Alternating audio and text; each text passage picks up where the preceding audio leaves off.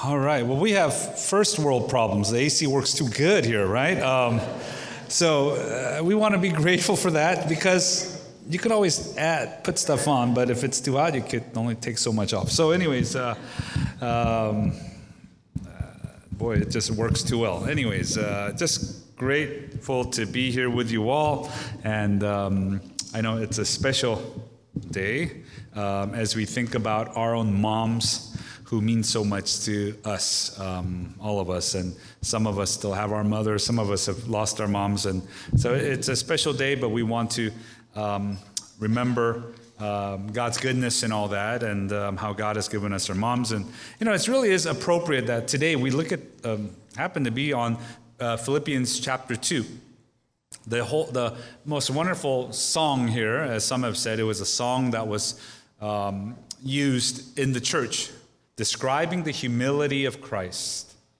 And as you think about the concept of humility, the thought of humility, I'm sure for many of us, if not all of us, probably the person that comes to mind is our moms. Sacrifice, giving, taking care of us. And so I think it ties in on this very significant day in so many ways.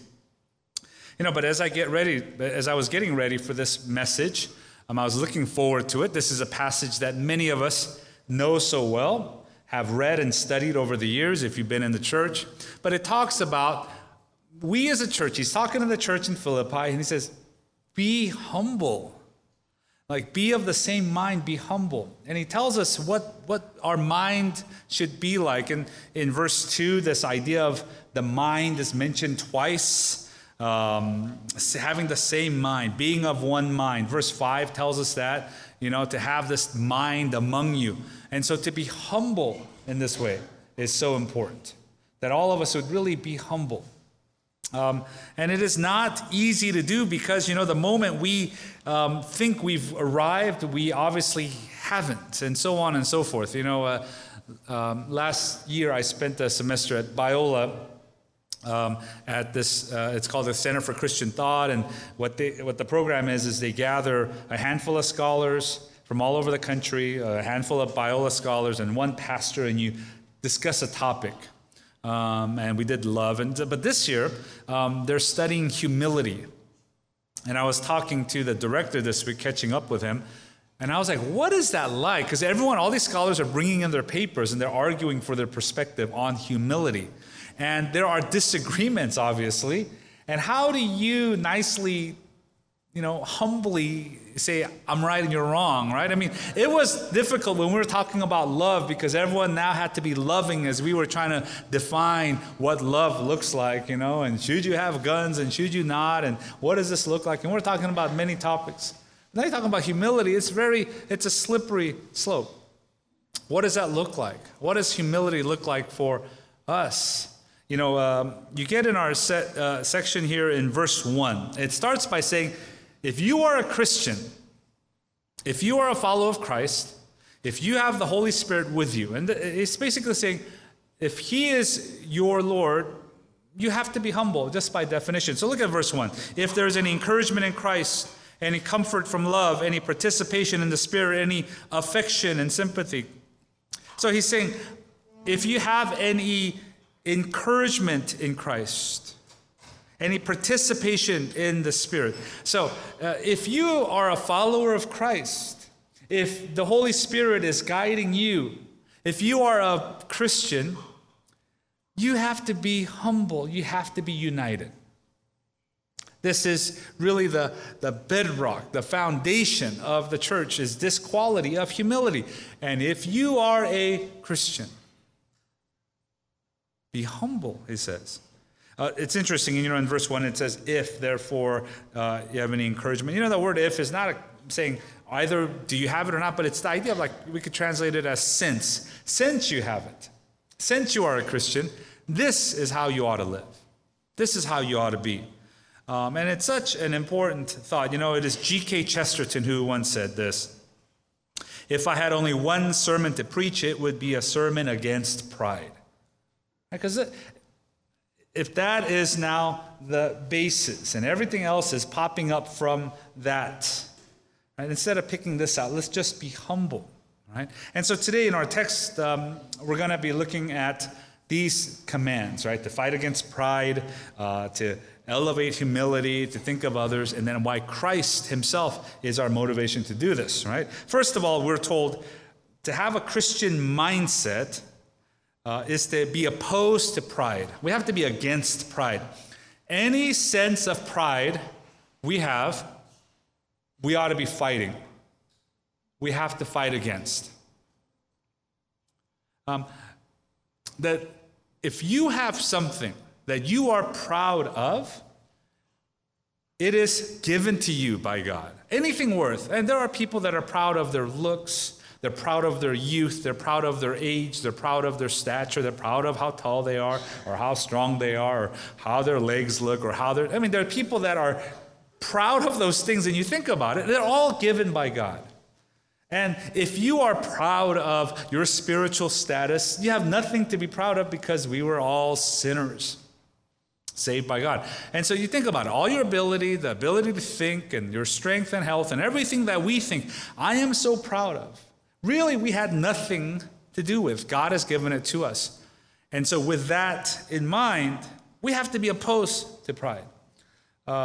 It is C.S. Lewis who says this so well in Mere Christianity. According to Christian teachers, the essential vice, the utmost evil is pride. So he lists all these: unchastity, anger, greed, drunkenness, and all that are mere flea bites in comparison. It was through pride that the devil became the devil. Pride leads to every other vice. It is the complete anti-God state of mind. And so pride is now the garden. It's the dirt, and things will grow out of it. And the weeds will now come because of pride. And so we have to fight against pride. We think, sometimes we have a false notion that humility means that I am not ambitious, or I don't work hard, or I don't have passion. And we think of those things. But the idea of humility and pride doesn't mean that I can't work hard, doesn't mean that I can't excel. It's the way I view myself. In 2001, there was a book that was written that was very popular, right? It was written by Collins, named Good to Great, and so many leaders have read this, so many even church leaders started adopting this, and they were reading this idea of what made companies that were good into great companies. What were some of the factors, right? And his argument was that good is the greatest enemy of great, because you are satisfied with a B average instead of the A plus, and so on. But the two qualities of the leaders of these organizations he found, number one was this: that they are passionate people. They're driven people. They're the first one, they're the last one out. They're dreaming and they're working hard. And so we say, oh, that is great. We know that. But the thing that made this book so special was the second quality that he pointed out of these great companies, was that the leaders were very humble, normal people. And this is what he says about these leaders, which we assume should be charismatic and great communicators and all this and that. But no, what he says about these leaders is that they were humble, that they were modest. And I just quote a little bit. He says, they never aspired to be put on a pedestal and become unreachable icons. They were seemingly ordinary people, quietly producing extraordinary results.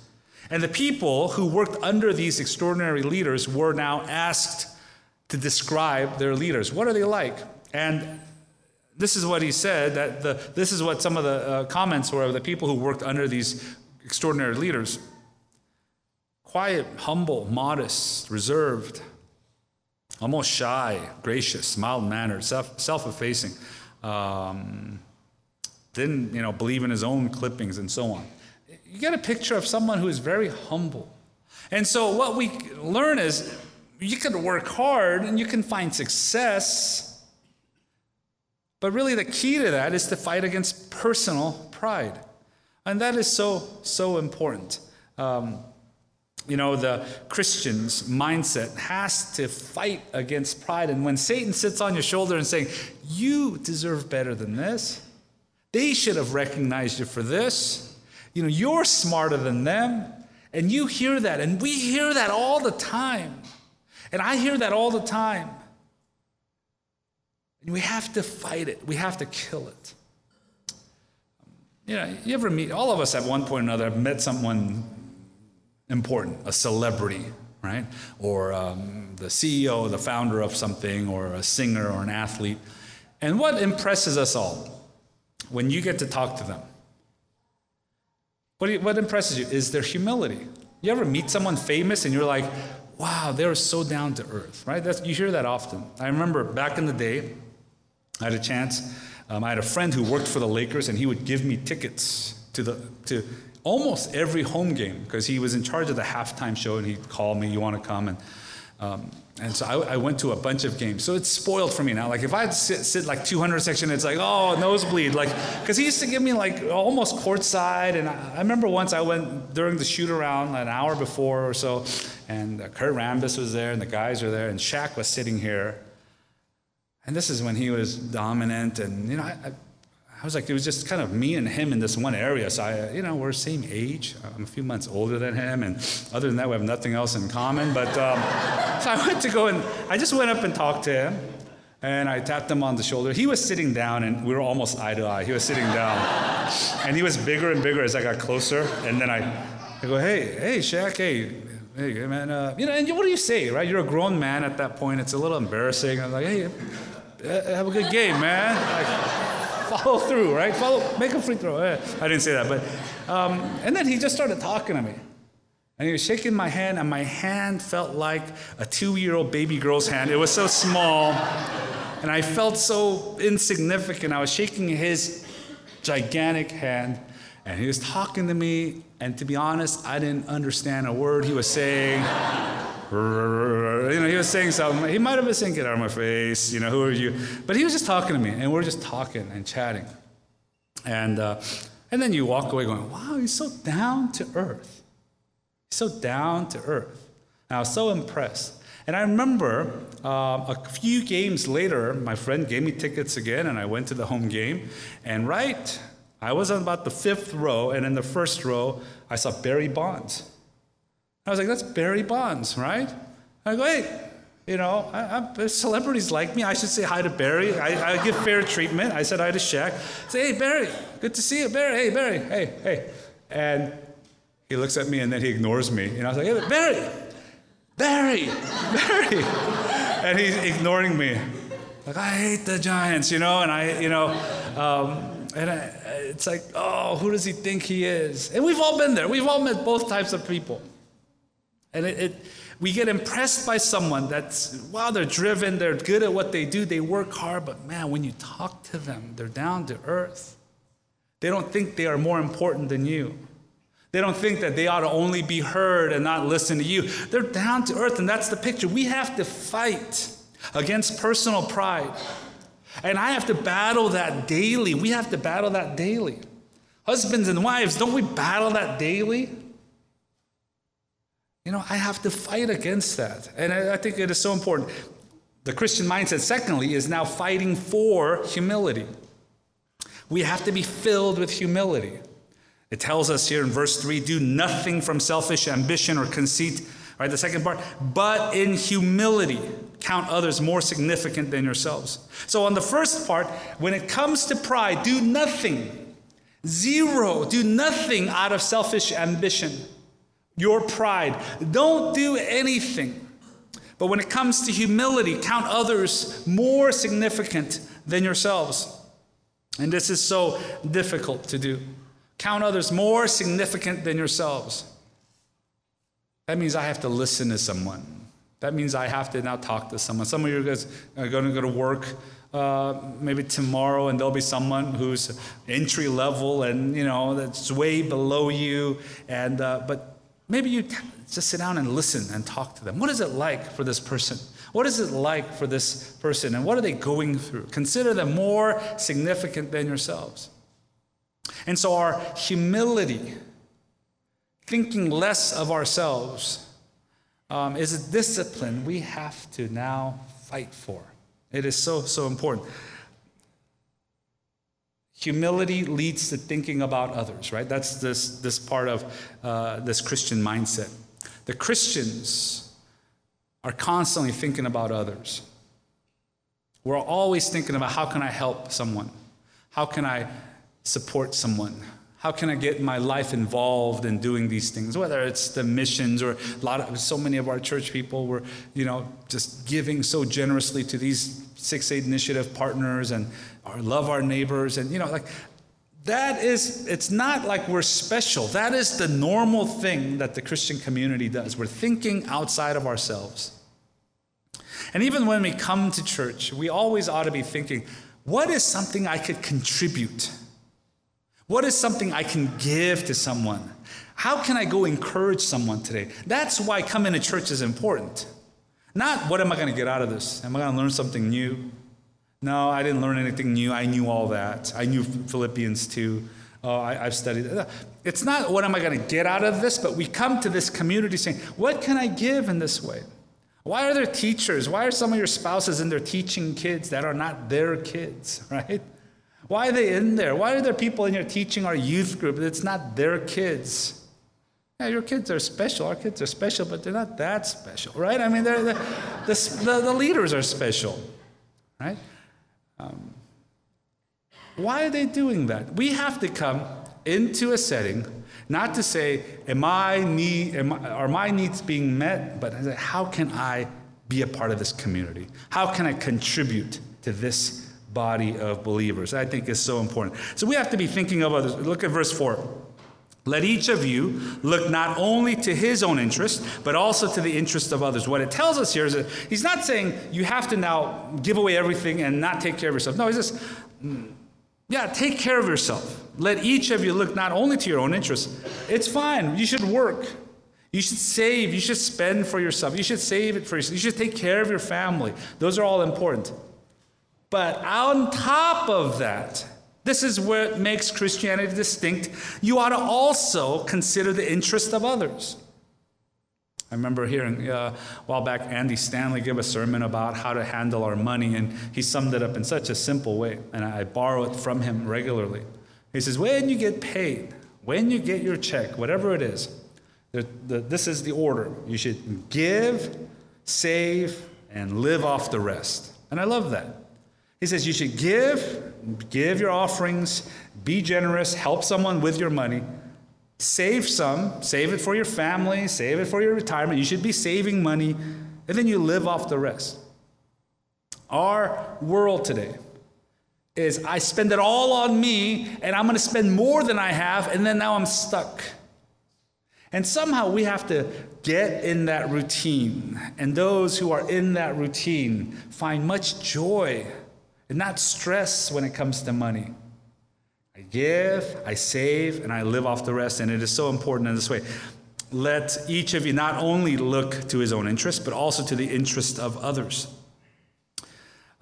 This is something we have to champion in our families, in our community. How can I raise a child? Those of you who are moms, how can I raise a child that's going to grow up in this way? Not just be narcissistic, me, but how can I raise a child? How can I raise, and I think about this with my daughters all the time. How can I raise them in this life in Orange County where they're going to grow up and understand this? When it's so easy for them. On this Mother's Day, I wanted to highlight one mom. It's the mother of John Newton. John Newton, as you know, was the famous hymn writer who wrote the most famous hymn, Amazing Grace, and his mother, Elizabeth, was a very devout Christian lady. And Elizabeth would always teach him the gospel lessons, and the biographers always mention his mom. But what happened is she had tuberculosis, and she ends up passing away at a very early age, and John Newton was only 7 when his mother died. He goes wayward, and his life leads him to going to working at a plantation in Africa, being mistreated, and now handling slaves and being on the ship, bringing slaves back and forth, trading slaves. And then the grace of God hits him at this point. He comes to realization. And he writes that wonderful psalm, Amazing Grace. What a wretch he was. And not only that, he takes all these popular bar theme songs that the general audience, population would sing, and he would put Christian lyrics into it so people would learn theology. And so sometimes you read if you're from a traditional church and you're singing a hymn, the music's the same, but the words are different, because that's what they would do so that it was easy to learn. And as he comes to faith, everyone will point to the one person that made him like this, and it was the foundation that his mother Elizabeth laid on him, even till age 7. And I just want to read a little quote here from one of the biographers. Jonathan Aiken says this, that the spiritual lessons the boy had learned at his mother's knee were never forgotten. They became the foundation of Newton's eventual conversion and Christian commitment. We cannot understand this great man apart from his godly mother. And so this is the impact. He went wayward. I'm sure it had to do with the wounds of missing his mom or whatever it was. But when he comes to faith, that was the foundation that she laid. And now what does he do? He champions the cause. He fights and he supports William Wilberforce for now the slaves, that they should be set free. And he writes these letters and he supports them in his day. He gives his life for others. And so I want to encourage us to keep that in mind. How does this happen? And this is the last point, probably the most important point. This isn't a motivational talk about, hey, figure it out yourself, because our flesh is so strong and we are so weak. But how can we become humble people? How can we not become so easily offended and hurt in our lives? It's by looking to Christ.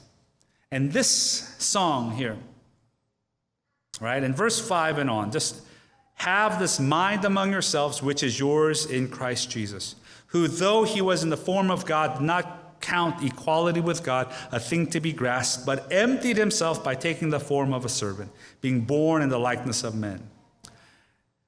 What we see here, and I want just stay with me on this, is the significance of the deity of Christ. For us to have a high view of Christ is so important. Theology matters. And so church isn't simply to come and feel something that would make me feel good or give me a few tips on how to do life better, but it's to come and see the cross and see Jesus and to have a high perspective of him. You see, there's been heresies throughout the centuries, and these heresies are still now in different forms, but they're still around today in cults and different groups. And what they want to do is somehow lower who Christ is, and by lowering who he is, it matters and it changes the story, right? So going back to meeting Shaquille O'Neal, it's a story because he was Shaquille O'Neal. If he was my friend that liked to play basketball, and I said, hey, and I talked to him, have a good game, I'm not even going to remember that. It was because of his status. Now, when we go to Christ, if our perspective of Christ is a little lower, if we raise his humanity and just say he's only human, or we lower his deity, he wasn't really God, he was a God, he was a demigod, he was a created God, he was one of many gods. And if we try to put him in that category, it takes the one and only God, the Son, Jesus Christ, the second person of the Trinity. It takes the only God and it now lowers his value. And so when we hear the message, he humbled himself, we say, well, yeah, he came down a little bit. No, he didn't just come down a little bit. It was an infinite humility. Some of the heresies that are out there, and we have to be very careful on this, right? One is called Docetism. Docetism, it's the idea, and this is the definition. I think we might have a definition of this. Docetism. God could not be associated with matter, and that God, being perfect, infinite, could not suffer. Therefore, God, as the Word, could not have become flesh. So, what is this saying is, Docetism is saying, well, God, and this is what the Gnostics believed, God was so perfect, he couldn't really have been human. So what it says is, he didn't really humble himself down to the form of a man. He just kind of appeared to look like a man. He changed his form. He kind of appeared, but he was still God. So what that does to now Jesus Christ is it takes away his actual humility and the power in this passage. He didn't really come down that much. He didn't really humble himself that much. He was still God. We believe, yeah, he's 100% God, 100% man in his nature, but we say, boy, he didn't come down that much. He just appeared like it. He didn't really feel what we would have felt. Another way we look at this is the other way. We elevate the humanity of Christ, and a lot of cults and different groups will talk about him. Oh, he was just a regular man, and then somehow now God had adopted him or blessed him and made him special, a special man, a superman, we could say. Adoptionism is one of them. Adoptionism says this: Jesus was not really God, but a man who received special graces, received a divine status at his baptism. We do this with all sorts of normal human beings. We do this with the Pope, the Dalai Lama. These are people we say, well, they're just humans, but boy, there's something special, and we give them titles like holiness and so on, and we put Jesus in their category. But Jesus wasn't just a human that received some kinds of grace. Jesus was almighty creator God. You read Colossians 1, you read the discussion that happened in the beginning of Genesis. Let us make man in our image, the Father, Son, Spirit. Now, creating. And you say, so it's not just a superhuman or an extra good person that humbled himself. No, it was God. Last heresy I want to highlight is modalism. Modalism says this: God would manifest himself as the Father, the Son, and as the Holy Spirit whenever elected. The Trinity in three modes. So in the Old Testament he looked like the Father, and then when the New Testament came, he changed the modes, and he kind of changed outfits, we could say, and then he became the Son. And then in the new church era, in Acts 2 and on, he changed forms and became like the Holy Spirit. So it's like the picture of a transformer, the cartoon. It's Optimus Prime was the truck, but he became now the truck that's standing up. He became a person. It's changing forms. And it's more than that, right? Because it's saying, well, there's nothing that distinguishes him. And so we have to have a high perspective of who Christ is. And that takes a lifetime for us to grasp that. And that ought to shock us every so often, if not every day. Oh my gosh, you mean Jesus died? Jesus came in the form of a man. He humbled himself. The King of Kings humbled himself in this way. And he came and he became a man, and he even died this death, and he did it for me. How can we have any pride? There is not one leg to stand on when we think about what he's done for us. May our minds be filled with the humility of Christ, and let that live out as we fight against ignorant pride. And as we strive to be humble like him. So much to work on.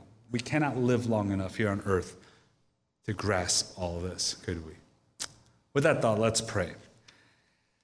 God, we have so many confessions to make. Lord God, the depths of our minds and our hearts are filled with so many complicated things that we are proud about. And God, it manifests itself in our complaining, in our lack of graciousness and selfishness and materialism. All these things, God, it's the fruit of this pride. And we want to kill that, and we want to have a humble life. And Lord Jesus, we look to you today. We think about you today. And we are humbled because of you. May that gospel message, Lord, change us every day, God. That is our prayer. We cannot do it on our own. When we look to you, we are humbled. When we look to you at our feet, washing our feet, God, we are just humbled. We thank you, God. We pray in Jesus' name. Amen.